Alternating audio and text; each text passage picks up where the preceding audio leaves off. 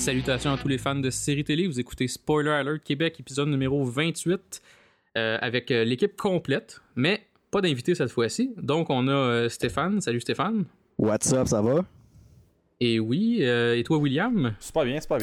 Excellent. Et puis, il y a moi aussi, bien sûr, JS. Et puis, on a décidé aujourd'hui de parler d'une émission, d'un sitcom, parce qu'on parle pas beaucoup de sitcom en général, qui est sur un poste qu'on adore, HBO. Et j'ai nommé Silicon Valley. Et c'est une émission aujourd'hui Starter Kit. Donc, on ne spoil pas. C'est juste pour vous donner le goût d'écouter ça, comme on avait fait avec Better Call Saul, entre autres. Donc, comme d'habitude, pour commencer, moi, juste se demander, tiens, Stéphane, qu'est-ce que tu as écouté de bon récemment? J'ai écouté... dans le fond, j'ai continué d'écouter 30 Rock, fait que c'est toujours aussi bon. Toujours aussi solide. Je suis content de t'entendre dire ça parce que vous m'avez redonné le goût, toi, Yannick, de recommencer ça. Moi, je l'ai réécouté au complet, là, mais c'est tellement bon, là, j'adore ça. J'ai écouté un vieux film qui s'appelle Three Kings avec George Clooney, Ice Cube puis Mark Wahlberg. Ouais. Je sais pas si vous l'avez vu. Oui, je l'ai vu, ça fait très longtemps. Je l'ai vu en VHS. Mais on dirait que c'est un film de guerre, mais ils s'en foutent que c'est de la guerre, là. Nous autres, je vais raconter un peu c'est quoi l'histoire. C'est genre 3 gars qui sont dans l'armée, puis genre George Clooney, c'est un top notch de l'armée qui reste genre 2 semaines avant genre d'avoir sa pension puis tout. Puis là, il découvre genre sur un Irakien une carte qui mène à un bunker qui a des lingots d'or dedans. Puis là, man, c'est que ça chie parce que dans ce village-là, là, il arrive plein d'affaires là, qui ont pas d'allure. Genre, à un moment donné, il y a comme un truck de lait qui arrive pour genre nourrir les enfants. Puis là, il y a juste genre un Irakien qui arrive avec un missile launcher puis qui l'envoie sur le truck de lait. Puis là, le truck de lait, il explose. Puis là, le lait, il va à terre. Puis là, tous les enfants puis les femmes, ils boivent le lait qui est à terre dans le sable. Ouais, c'est ça. Ils boivent comme de la boîte de lait. Là. C'est délicieux. C'est délicieux, là. Mais j'ai trouvé que c'était pas mal bon là, parce que c'est un film de David O. Russell qui a fait Silver Linings Playbook puis The Fighter, American Hustle. Fait que tu vois que le gars il a quand même une assez bonne filmographie.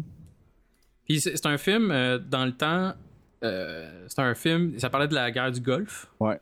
Mais ça a été filmé quand même après là.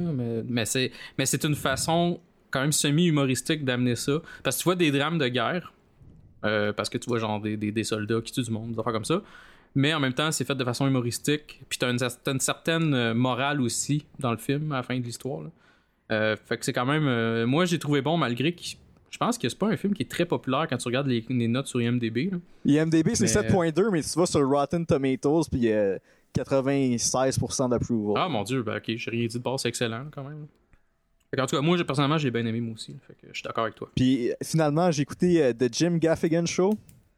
Ah, c'est vrai, l'épisode 1 de ça? Ouais, qui a mis sur son site internet. Parce que moi, je m'attendais vraiment pas que ça soit à ça parce que c'était supposé jouer à CBS. Puis CBS, c'est genre le TVA des États-Unis. Fait que moi, je m'attendais vraiment à une affaire carton, vraiment cheap. Ouais, genre, tout cheap. Là. Genre Big Bang Theory, mais plus cheap que ça. Là.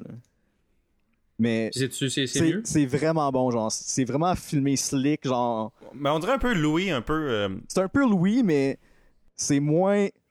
C'est pas une copie de Louis non plus, là. C'est-tu un sitcom en partant? Non, c'est un sitcom, là. Puis c'est-tu genre sur sa vie? Oui, c'est sur sa vie. Ok, c'est bon, c'est comme c'est pour ça le lien avec Louis. Il y a la sublissime Ashley Williams qui jouait dans How I Met Your Mother. C'est elle qui faisait la fille qui est partie en Allemagne, là. Ouais, au mariage de Ted. Pas au mariage de Ted, mais au mariage de... Dans saison 1, ce que Ted il la rencontre, là. Puis qu'elle revient à la fin, à saison 8, juste de faire de la merde, là.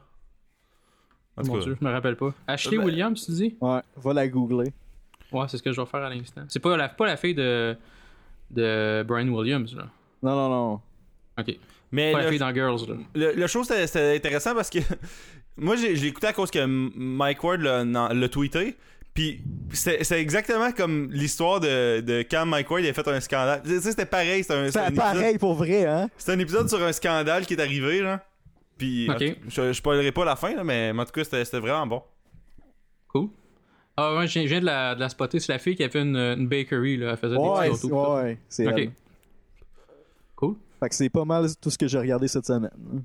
Oui, parce que c'est un secret vraiment là, que personne ne connaît, mais on a filmé, ouais. On a enregistré il y a une semaine, fait qu'on a moins de stock. Toi, t'as moins de stock?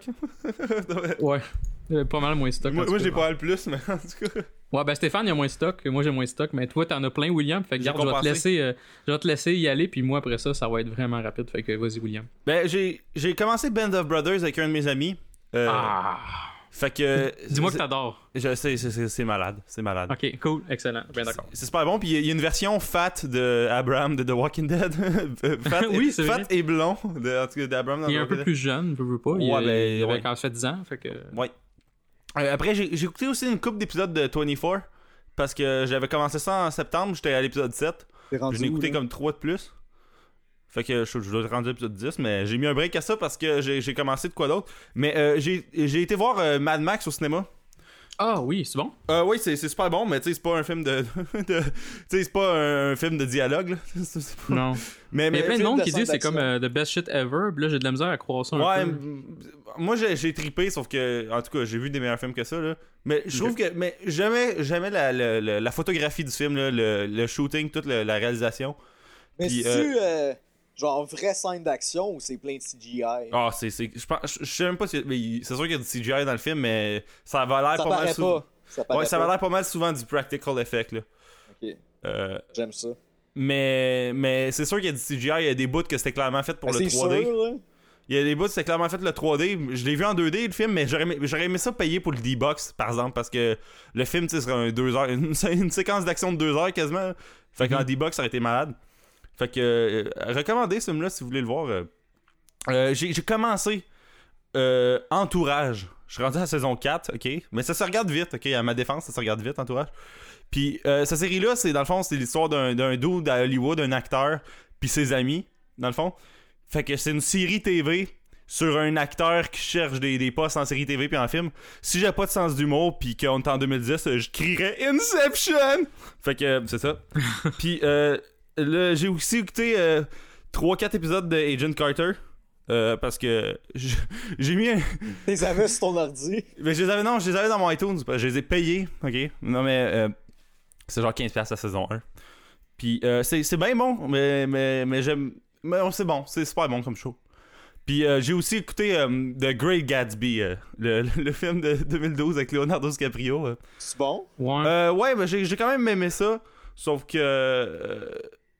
je trouvais que ça allait un peu dans tous les sens. Puis il y a des affaires pas logiques, là. Mais c'était bon quand même, là. J'ai pas détesté ça. Sauf que ce que j'ai détesté, c'est que je l'avais acheté used au Vidéotron. Fait que, inévitablement, il était scratché à une place ou une autre. puis en plus, le disque, je l'écoutais en 3D avec un de mes amis, ok? Puis c'est le disque 3D qui était scratché. Fait qu'on a regardé la première moitié du film en 3D, puis la deuxième moitié en 2D. Puis j'étais comme, ah, c'est poche, là. Mais je vais y retourner, là. Ils ont une machine pour enlever les scratch. Fait que c'est pas mal ça. Puis j'ai écouté aussi le show que Stéphane a parlé, là. En tout cas, fait que c'est ça. Toi, JS? Ah ben moi, pas grand chose. C'est pas mal les mêmes choses que la semaine dernière. Donc je suis dans Person of Interest, Friends. J'ai pas entamé grand chose de nouveau parce que c'est ça. Dans le fond, il y a pas grand chose présentement là, de nouveau qui m'intéresse énormément. Ou bien j'ai juste un certain backlog à suivre. Là, fait que c'est pas mal ça, là, moi de mon côté. Fait que avant de commencer l'épisode sur Silicon Valley, je pense que Stéphane, t'avais à nous faire un petit follow-up sur hashtag malaise de gear, n'est-ce pas? J'ai fait une couple d'autres constatations cette semaine, fait que... Voici l'épisode 2 de Malaise de gear. Voici l'épisode 2 de Malaise de gear. Que à chaque scoop, là, à chaque épisode, je vais les mettre sur YouTube comme indépendamment, là, pour qu'ils vivent d'eux-mêmes, là, ces épisodes-là. Et il va être content. Ouais. La semaine passée, je suis allé au Wendy's et le gars qui a pris ma commande avait une face bizarre. Elle était comme shapée en point d'interrogation. Le genre de figure qui te fait poser des questions. Est-ce qu'il est tombé quand il était petit? Comment ça se fait que le gérant le fait travailler à la caisse? J'aimerais ça qu'un eBay Games passe au feu et que la compagnie d'assurance leur donne 10$ en dommages et intérêts. Celui-là est excellent, par exemple. Quand j'étais jeune et que j'écoutais La Petite Vie, j'étais sûr que Moment c'était une femme, mais juste fucking laide. Quand j'ai fait un test d'orientation au secondaire, mon top pick au repêchage a été sage-femme. Dans ma tête, j'allais devoir changer de sexe pour répondre à des questions sur le top d'une montagne. Je suis pas capable de lire les signes quand une fille est vraiment intéressée. Exemple, quand elle a mon pénis dans sa bouche, est-elle vraiment intéressée à passer le reste de ses jours avec moi ou elle fait juste ça pour se pratiquer? Ouais. Je suis pas bon quand je raconte une fille aussi pour la première fois. Je pense que c'est jamais une bonne idée quand tu serres la main d'une fille de te sentir la main après pour voir si la fille a une bonne odeur. Je suis une personne qui se fout de faire des malaises. Quand j'en vais dans des karaokés, je fuck tout le temps le mood en chantant Peace Reggae Love de Martin Deschamps. Je sais pas si c'est parce que la chanson est mauvaise ou parce que je viens avec mes béquilles. Mon père a une manche de tatou. Dans celle-ci, il y a une toile d'araignée sur son coude. Il a clairement pas saisi que ça veut dire qu'il s'est fait péter le donut en prison.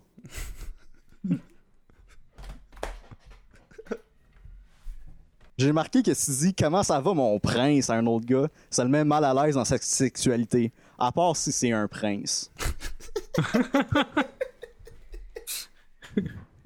J'aimerais ça être une fille avec plein de tatous, mais j'aurais la shape que j'ai là. J'aurais de l'air d'une danseuse en fin de carrière. Parlant de danseuse, j'ai une relation super professionnelle avec ces putains-là. Je les paye 20$ puis je leur claque le cul.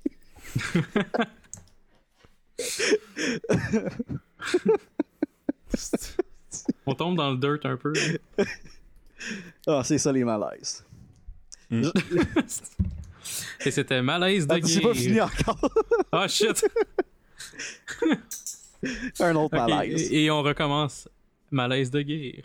J'adore aller lire les commentaires sur le site du Journal de Montréal. C'est le best. C'est tout le temps une Jacqueline de Rosemère qui me parle des Arabes, mais l'article est sur un meurtre à Valleyfield.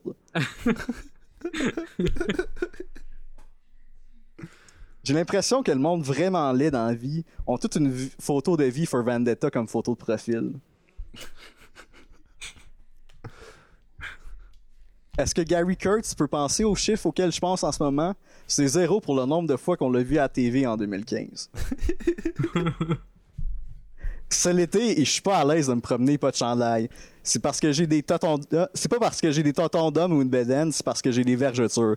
J'ai l'impression que c'est ok de me manquer de respect si j'ai pas de t-shirt. Je l'ai essayé, il y a juste un kid qui a crié check maman, le monsieur a déjà été enceinte. J'aime pas quand l'infirmière pose des questions au triage à l'hôpital. Elle te demande toujours sur une échelle de 1 à 10, 10 étant la plus grande douleur, comment que t'as mal.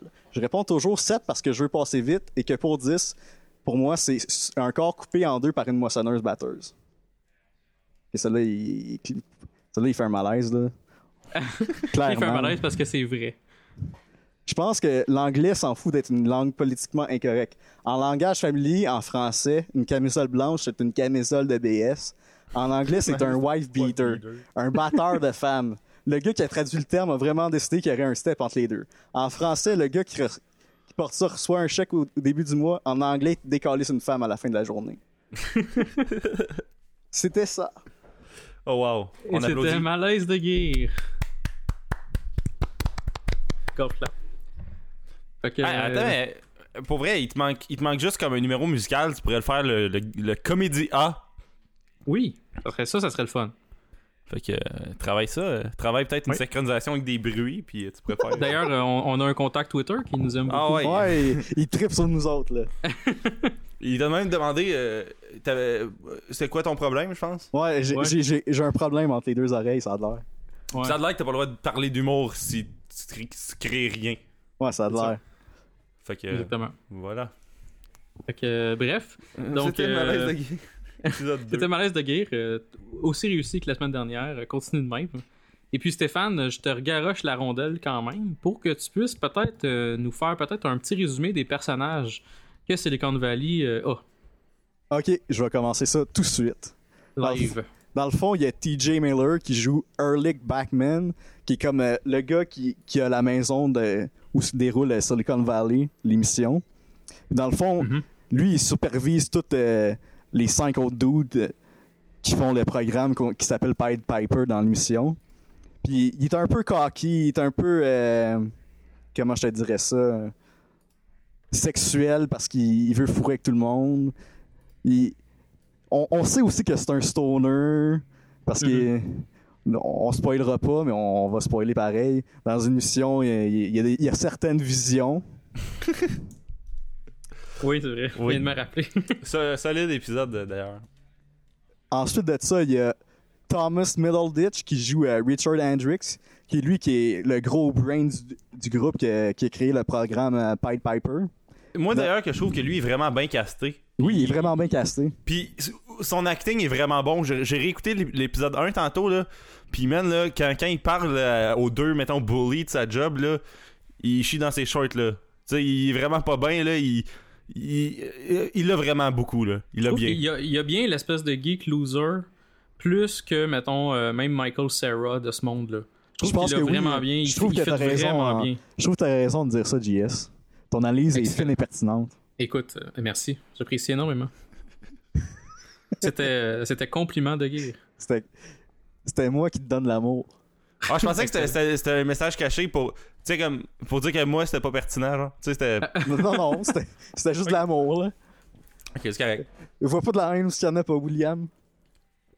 Ensuite de ça, il y a Martin Starr qui fait Bertram Guilford, qui est le sataniste canadien du groupe et qui est un immigrant illégal. Oui.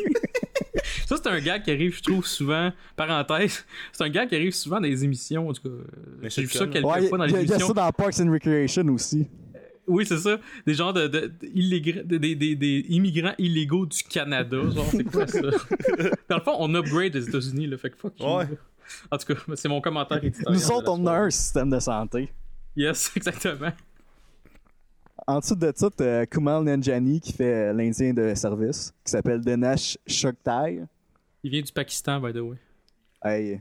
Moi, mais c'est pareil, l'Indien de service. C'est pas mal. Ouais, L'Indien de service, pareil. Là. Il se fait traiter d'Indien tout le temps, pareil. Ouais, c'est ça, c'est la joke, là. Mais tu sais, c'était dans le premier épisode, encore une fois, je sais que on dirait que j'ai juste vu le premier épisode, là. Mais t'as le dude de Oli, c'est une des premières affaires qu'il dit dans le show, c'est Chris, ils sont toujours en paquet de 5, puis là, ils nomment les clichés, genre des gangs de nerds. Il y a tout le temps un Indien. Ouais, c'est ça, il y a l'Indien. En tout cas, c'était ça, là. Ensuite de ça, j'ai-tu dit qu'il y avait Thomas Middleditch qui faisait Richard? Oui. Ok. Ensuite de ça, il y a Josh Brenner qui fait Big Ed, Biggetti, Nielsen, de son petit nom, petit prénom. Qui fait rien. C'est le bon à rien. Il sert tellement à rien. Il sert à Sweet Fuck All, là. Ça n'a aucun sens, là. Puis, enfin, dernier personnage important, t'as Jared Dunn, qui est l'espèce de comptable qui travaillait pour Uli, qui était la compagnie pour laquelle Richard il travaillait. Là, dans le fond, il a décidé de quitter Uli pour s'en aller faire une business avec Richard puis les autres gars. C'est ça, exactement. Puis il y a aussi il y a d'autres personnages qu'on voit moins, mais il y a Peter Gregory qui est un des dudes qui a une entreprise, puis que c'est lui qui a des parts de Pied Piper, la compagnie qu'il y a dans le show. Il y a Monica qui est sa très cute assistante. Puis il y a aussi comment il s'appelle Chris, l'autre dude là, qui a du cash là. Gavin Belson. Galvin, ouais, que lui c'est le dude qui run Uli. C'est comme un evil Peter Gregory, je trouve. Ouais. C'est un peu ça le principe, c'est son deux compagnies rivales. C'est son antithèse. C'est ça, exactement. Puis en parenthèse, tu parlais de Monica. Pour les gens qui aiment Firefly, elle ressemble énormément à la pilote, pas la pilote, la mécanicienne du vaisseau dans Firefly. Jewel State, là? Oui, exactement. Je trouve qu'elle ressemble, les deux, ça ressemble énormément. Fait que pour les gens qui trouvaient cute la fille dans Firefly, ils ont eu ben, un petit quoi de spécial, là. Exact. C'est du solide. Parfait. Fait que pour ce qui est de l'histoire, dans le fond, c'est une gang de nerds qui vivent chez un de leurs amis qui est comment il s'appelle aussi Jay Miller. Hurlit ou ouais, c'est ça. Dans le fond, lui, il y avait une compagnie dans le temps qui s'appelait Aviator, puis il avait Aviato, en tout cas.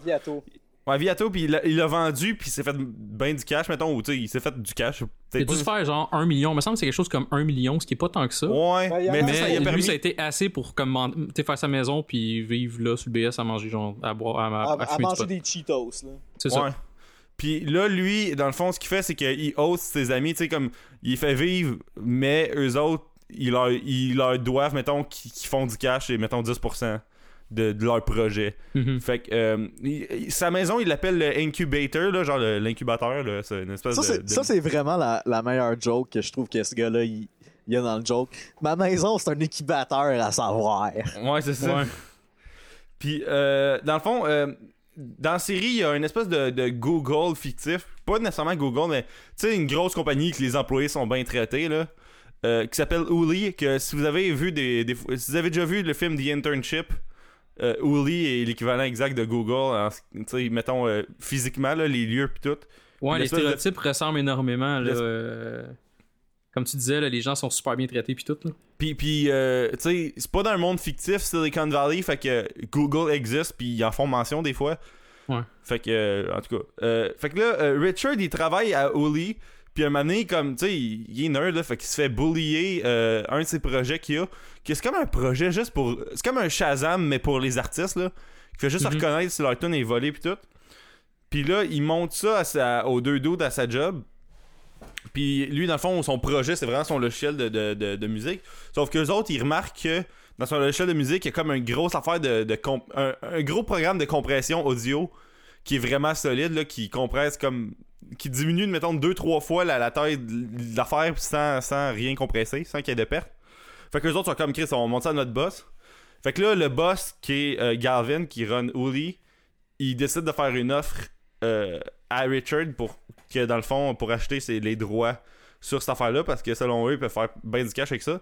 Fait que la série, elle commence dans le fond que la gang de nerds, en fait, plus Richard que la gang de nerds, il est dans un dilemme de est-ce que je vends ma compagnie tout de suite à Oli puis je suis débarrassé, ou est-ce que je partner up avec Peter Gregory, qu'on a parlé que c'est un autre dude qui run une entreprise mais qui est un peu excessif puis qu'il a eu l'école là.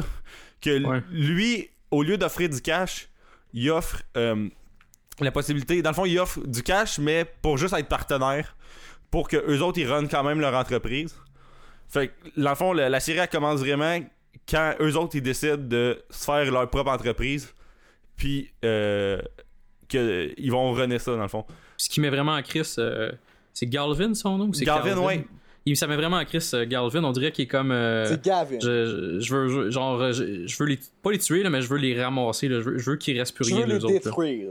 D'ailleurs, la twist du show, c'est que eux autres, regarde, ça arrive dans l'épisode 2 là.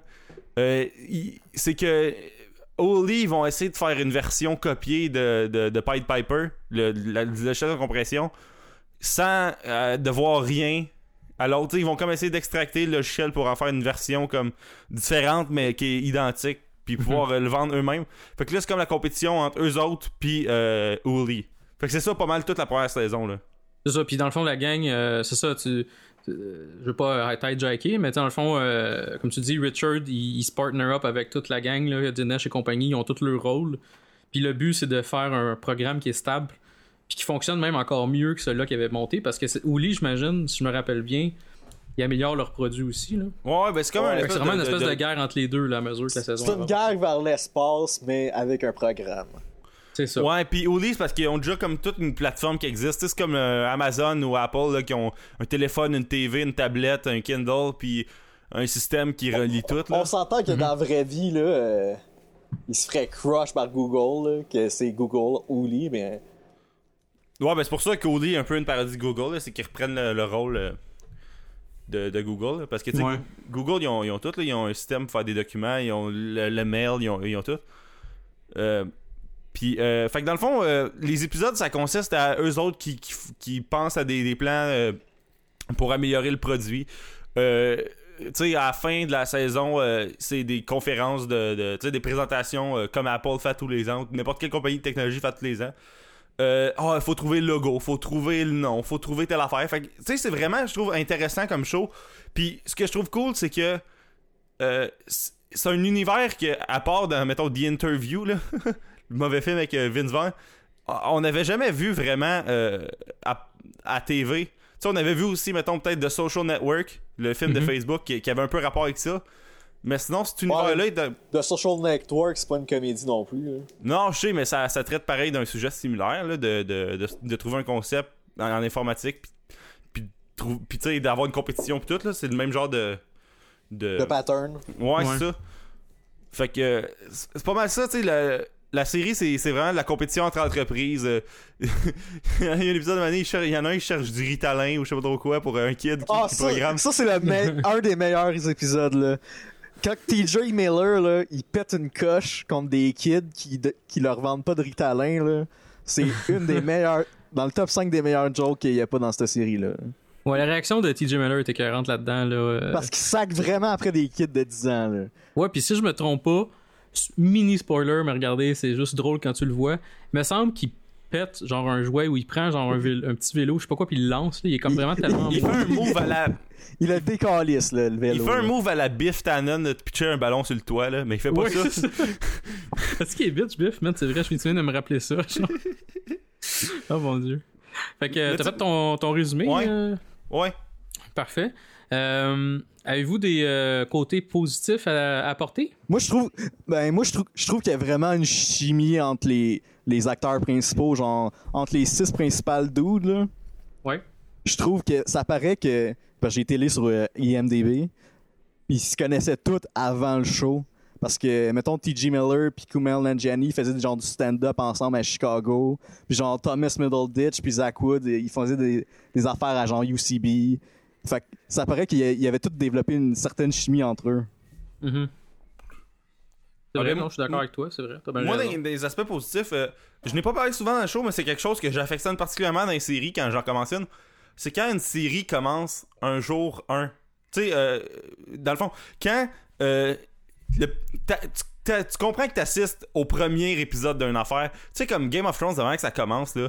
Il y a comme un backstory que tu comprends pas. Ouais, c'est ça. T'as de l'histoire à étudier avant de le faire, tu sais. C'est quand tu commences, ok, pis t'es au chapitre 1. T'es pas au chapitre 66. Puis là, un moment donné, il faut que tu comprennes en lisant le 67 puis le 70 000. Ok, ces deux affaires-là sont reliées. Fait que dans le chapitre 3, c'est ça qui est arrivé. Fait que tu sais, comme il y a plein de séries qui commencent des jours 1, Breaking Bad, The Walking Dead, Boardwalk Empire un peu. Tu sais, moi j'aime vraiment ça quand ça commence un jour 1 parce que comme t'es tout de suite dedans là. T'as pas trop de questions à te poser. Fait que je trouve ça vraiment fun. En même temps, pour aller dans ce que tu dis aussi, ça commence... C'est pas un show d'action, mais je dis ça commence tout de suite entre guillemets dans l'action. C'est-à-dire que t'as pas du niaisage, du foreplay pendant 3 shows avant de commencer vraiment dans le sujet de l'émission. Ouais. Tu le vois tout de suite dans le premier épisode, tu vois tout de suite un peu dans quoi ça s'enligne. Là. Fait que ça va un peu dans le même point que ce que tu disais. Là. Moi, j'ai vraiment aimé que ça soit une saison, parce qu'on parle de la première saison en ce moment. Là. Ouais, j'ai vraiment aimé que ça soit 8 épisodes fucking tight qu'au lieu de 22 qui soient moyens. Hein. Ouais, mais c'est un autre de mes points, ça. Il y a pas 10 000 épisodes, là. Il y en avait 8, ils en ont fait 8 au lieu d'en faire 10, ou 12, ou 14, ou peu importe combien il y en aurait fait, là. Mm-hmm. Fait que... ouais, pis, tu sais, HBO, l'avantage de ça, c'est que si il faut que tu fasses 30 minutes, tu fais 30. S'il faut que tu fasses 24, tu fais 24. Personne vient te faire chier avec ça, là. Ouais, c'est un de mes points. J'avais dit qu'il y a une qualité HBO, même si c'est un sitcom. T'as une qualité HBO dans la réalisation, dans les transitions, dans les décors. C'est vrai que c'est très filmé slick pis tout, là. Ça fait juste le nombre de lieux qu'il y a, là. Ouais, j'avoue. Tu sais, juste les bâtisses de Hoodie, là. Puis, tu sais, les meilleurs sitcoms, je trouve, aujourd'hui, ça, j'en parle souvent, là, c'est pas nécessairement un rant que je veux faire, mais genre, malheureusement, c'est quelque chose qui m'agresse. Les sitcoms avec encore des rires en canne, ça crée ça au vidange. Tu veux dire... les affaires cheap en carton, là. Ouais, ben c'est ça. Ben, toutes les affaires de CBS, NBC et tout. Même Big Bang Theory, qui est une émission que je trouve quand même correcte. Ça reste que c'est fini, ça. Arrêtez de mettre ça. Les meilleurs sitcoms, c'est les Office, Parks and Recreation, 30 Rock, Silicon Valley. C'est des émissions qui n'ont pas de... c'est comme l'exception à la règle. Ouais, c'est vrai que les autres, ça a marché. Mais ils en ont mis, puis ils en ont arrêté, je pense, puis ils ont recommencé. Là. Je sais pas si les rires en canne, comment ils en ont-tu tout le long? Je pense que oui. Oui, ça se peut. Je me rappelle c'est moins pas. agressant que dans Big Bang Theory ou l'autre série du genre. Ouais, c'est ça. Mais je pense que les autres, parce que quand ils ont commencé aussi, il faut dire qu'il y en avait... toutes les sitcoms en avaient à ce moment-là, ou presque, à part peut-être The Office, quand ça a commencé How I Met. Puis là, ben, on dirait qu'elle est rendue à saison 6, quand tous les autres shows marchaient, sans rire en canne, on dirait qu'ils pouvaient pas comme changer toute la dynamique. Ah, j'avoue. Ouais. Fait que tandis que 30 Rock et tout, ben eux autres ils étaient déjà imprégnés dans une espèce de moule différent là. Fait que moi les meilleurs sitcoms aujourd'hui, c'est pas les sitcoms qui me montrent quand il faut que je ris, c'est les sitcoms que c'est c'est un petit peu, je trouve ça un petit peu plus moi j'ai vraiment facile. trouvé que ça paraissait que c'était Mike Judge qui avait créé ça là. Parce que Mike Judge il a créé Beavis and Butthead, King of the Hill, puis j'avais même pas remarqué ça. Office Space, mais c'est vraiment genre si t'as vu Office Space, c'est clairement de l'humour de Silicon Valley là. Ok, ben je vais regarder ça, j'avais jamais écouté Office Space. Une autre affaire que j'aime, moi, c'est que c'est pas genre 8 épisodes, c'est une saison. Ouais, c'est vrai. Tu sais, c'est continuel, là. C'est ça, il y a pas gros. Ben, il y en a des sitcoms que c'est plus du un épisode à la fois. Ou c'est qu'il y a vraiment un arc narratif parmi toute la saison. Ouais. Il y a un point A puis un point B qui est au dernier épisode. Puis c'est un chemin. C'est pas. Tu sais, des fois, c'est sûr, ils partent des apartés. Puis pendant comme 15 minutes d'un épisode, ils vont faire autre chose que ce qui est normal dans la progression de la saison, là. Mais sinon, la plupart du temps, tout est progressif. Puis ça se suit. Ouais. Fait 100% d'accord. Mais un autre affaire, c'est ça que je disais tantôt, je trouve que, tu sais, vous parlez de la qualité HBO, moi aussi je trouve ça nice. Tu sais, d'habitude, il y a, mettons, 2-3 lieux. Là, eux autres, des fois, sont d'un champ random à l'autre bout parce qu'il faut qu'ils achètent un nom à quelqu'un. Ils sont dans une bâtisse de Oli, ils sont dans une espèce de conventum. Tu sais, il y a quand même beaucoup de lieux. Tu sais, c'est HBO, fait qu'ils ont le budget pour faire ce qu'ils veulent, là. On voit que c'est pas justement comme les shows cheap où c'est que c'est sur un set avec du monde, genre avec une foule, fait que c'est comme 3 sets d'attitude, là. C'est vraiment pas le cas, là. Tu sais, ils se prennent pas mal, puis aussi, comme... dans le premier épisode, il y a Kid Rock, là. Ah oui, c'est drôle, ça! Puis il joue devant personne. Personne, ouais, puis... Tu sais, moi, j'allais enlever des points au show parce qu'il y a Kid Rock, puis 2 minutes après, comme, il fait... Ah, chanter! Puis il y a personne qui chante, fait que là, genre, je vais redonner le point au show, parce que... Ah, c'est... Ouais... Tu regardes le show, puis je trouve que ce qui est nice aussi, c'est que... Tu sais, l'intro, c'est comme plein de bâtisses avec plein de couleurs, là. Tu regardes le show, puis c'est colorful. Tu sais, ça te pop dans la face, là, je trouve ça le fun. Ben, ça fait très Silicon Valley, justement. Ouais. Ça fait le geek, logo ça fait de Google, hipster. Ouais, c'est ça. Tu vois tout. Puis tu vois des logos de différentes compagnies, des vraies compagnies, justement.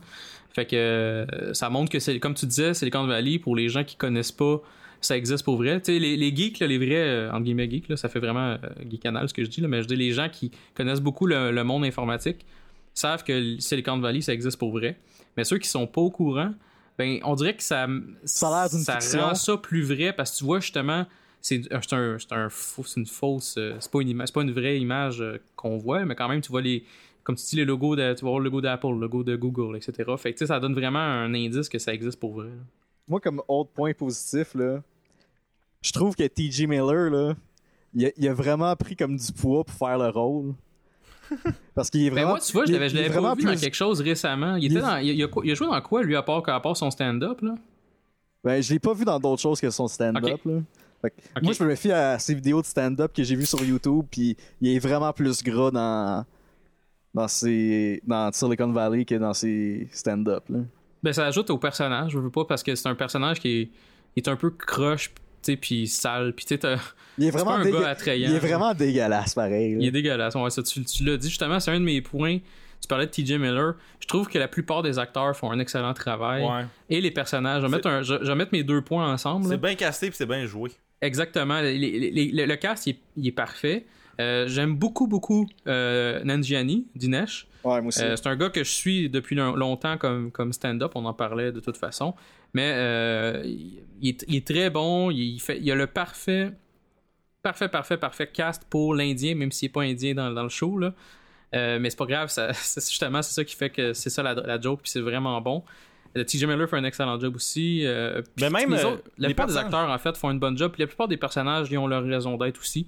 Fait que ça, j'ai trouvé ça vraiment cool, les bons personnages puis les bons acteurs. Mais tu sais, même les personnages secondaires, genre Monica puis Peter Gregory, là, t'es vois à l'écran, tu y crois, là, tu sais, comme Monica, là, ta voix aller, t'es comme, ouais, elle a vraiment l'air d'une assistante Moi, j'ai vraiment trippé quand que Peter Gregory découvre le Burger King, là. Ouais. Oui, c'est vrai. C'était tellement bon, ça. C'est tellement bon. Ouais, mini spoiler, il avait comme commandé genre plein d'hamburgers pour goûter, là. C'est écœurant. Mais tu sais, la scène est juste drôle. Je peux pas, quand on le dit, c'est pas drôle, là, mais c'est vraiment drôle, la scène, là.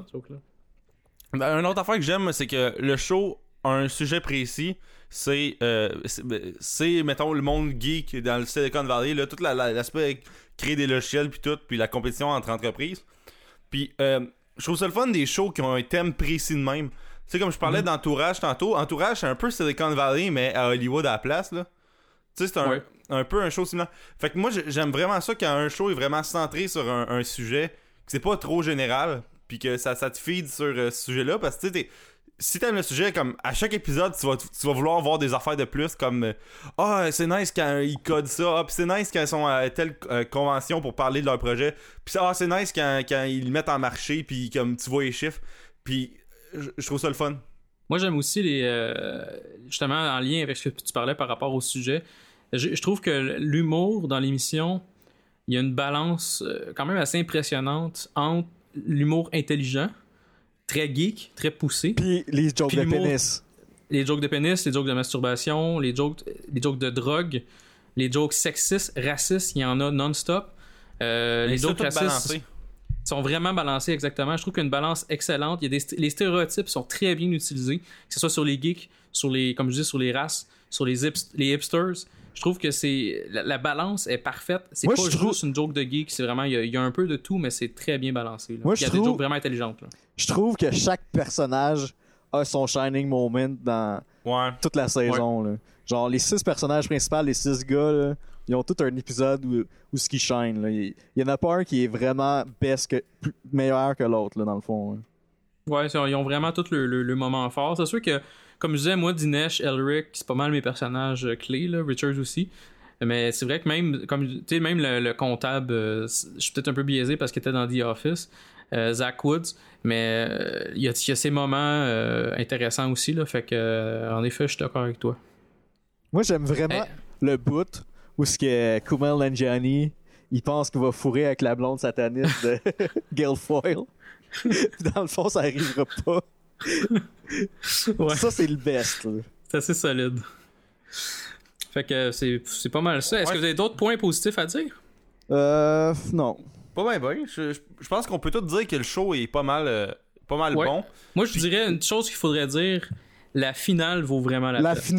La finale, c'est un 10 sur 10. Là. C'est vraiment le meilleur. Tant qu'à moi, c'est le meilleur show de la saison.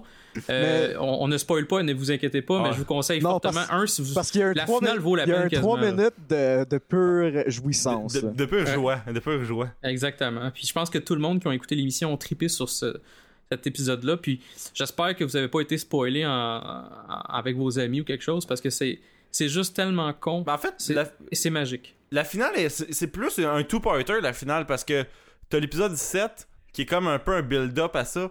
Je trouvais ça cool, mais ça aussi, que la finale soit pas juste un épisode, elle est vraiment sur 2 épisodes. Fait que, il y a personne qui va s'ostiner que le meilleur moment de toute la série est dans l'épisode 8. C'est ça. Exactement. Puis sinon, est-ce que vous avez trouvé peut-être des côtés, sans vouloir enlever le goût au monde, mais est-ce qu'il y a des trucs qui vous ont peut-être plus déplu ou pas du tout? Oui. Je trouve que les 3-4 premiers épisodes sont un peu moins drôles que les 3-4 derniers. Ouais, ben je suis d'accord, tu vois, je l'avais mis dans mes points un peu inégal.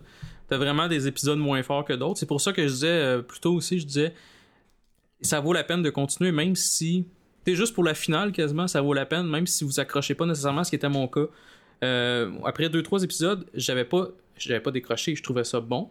Mais je trouvais ça peut-être moins bon que vers la fin que je capotais bien raide. Fait que je suis d'accord, faut toffer, là. Ben, toffer. C'est quand même bon. J'ai vu une entrevue que le cast ils ont donné à Larry King, puis eux-mêmes, ils disaient que les 3-4 premiers épisodes étaient moins bons que les 3-4 derniers.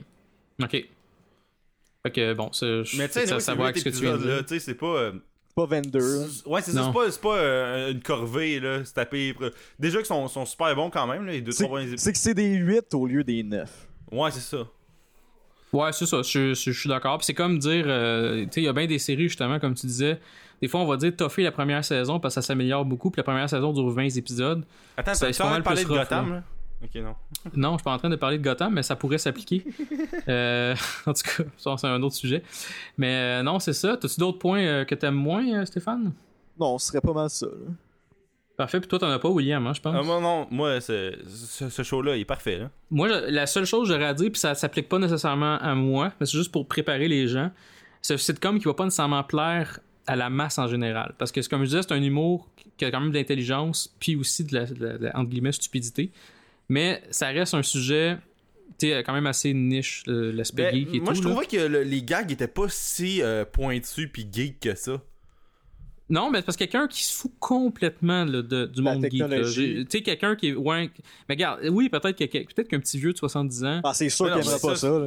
Mais c'est sûr qu'il aimera pas ça. Il aimera pas Community, il aimera pas AMET, il aimera rien, là. Ben, peut-être AMET, là, mais c'est juste pour dire, tant qu'à moi... mais c'est plus de niche pas à moi que de parce masse. que j'aime ça. Mais je pense que c'est pas quelque chose qui est... Puis justement, c'est à HBO, fait que ça touche... Justement, ça a rapport un peu à ça. C'est pas quelque chose qui va plaire à tout le monde. Ça plaira peut-être même pas à 50% du monde. Sauf que ça va plaire assez au monde qui aime ça pour que ça vaille la peine d'exister parce que c'est très solide. Même si juste 20% du monde aime ça, ces 20%-là vont vraiment aimer ça parce que le sujet est bon, les acteurs sont bons, tout est le fun. Fait que c'est juste le sujet, vu qu'il est plus niche, mais peut-être qu'il y a certaines personnes qui ils vont être moins attirés tout simplement, mais c'est pas nécessairement un défaut en tant que tel. Là. Mais tu sais, c'est pas pour rien que le show joue juste après Game of Thrones. T'sais. Ouais, c'est ça. Il y a ça aussi. C'est vrai, t'as raison. Le time slot, il est pas, c'est pas le jeudi à 8h. Là. C'est vraiment. C'est pas placé pour tout le monde. C'est pas tout le monde qui va aimer ça, pis c'est pas tout le monde qui va écouter ça. Tu sais, c'est comme. C'est la même stratégie que Better Call Saul, la première, à jouer après The Walking Dead parce qu'il voulait grabber le plus de monde qui restait sur ouais, ok, je comprends. Ouais. Fait que le monde reste plugué tout simplement. Ouais, ils vont l'écouter, ouais. Que je comprends pas, ça sert à quoi de garder. Tu sais, je sais pas ça vaut quoi des codes d'écoute à HBO étant donné qu'il n'y a pas de pub, là. Mais, en tout cas. Ouais, c'est vrai. Mais en tout cas, ils veulent que leur show marche, fait que. Mais non, je suis d'accord avec vous. J'ai vraiment. J'aime beaucoup cette émission-là, de mon côté aussi. Là. Moi aussi, puis je trouve que dans le fond, si le monde des entreprises, puis de créer des concepts, puis toute l'espèce d'aspect. Tout l'aspect genre techno puis idée de social network, si le monde aime ça, je pense que dans une comédie de même, je trouve que vous devriez aimer ça là. Ouais.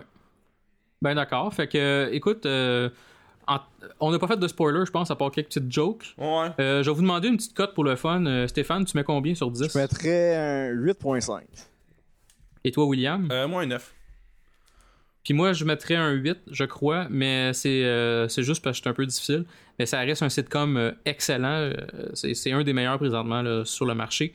Donc, je pense qu'on conseille vraiment au monde. Les gens qui ont HBO, il n'y a pas de raison de ne pas l'écouter. Surtout que vous pouvez aller vous plugger sur TM & Go et l'écouter n'importe quand. La saison 1 est disponible et les épisodes de la saison 2 sortent à mesure. Donc, au pire, vous pouvez faire comme le PEP et les downloader pour fruits. Ouais. Oh shit! Il y a 2 hashtags là. Shit! Hey, good job, sans joke. Good job. Fait que oui, vous pouvez aussi aller les chercher. Mais bref, c'est ça. Fait que on se rejoint dans un prochain épisode. Moi, j'ai rien d'autre à dire. Fait que je pense pas mal ça pour vous aussi. C'est pas mal ça pour nous aussi. Bon, excellent. Fait que à la prochaine. À la prochaine, tout le monde. Bye, guys.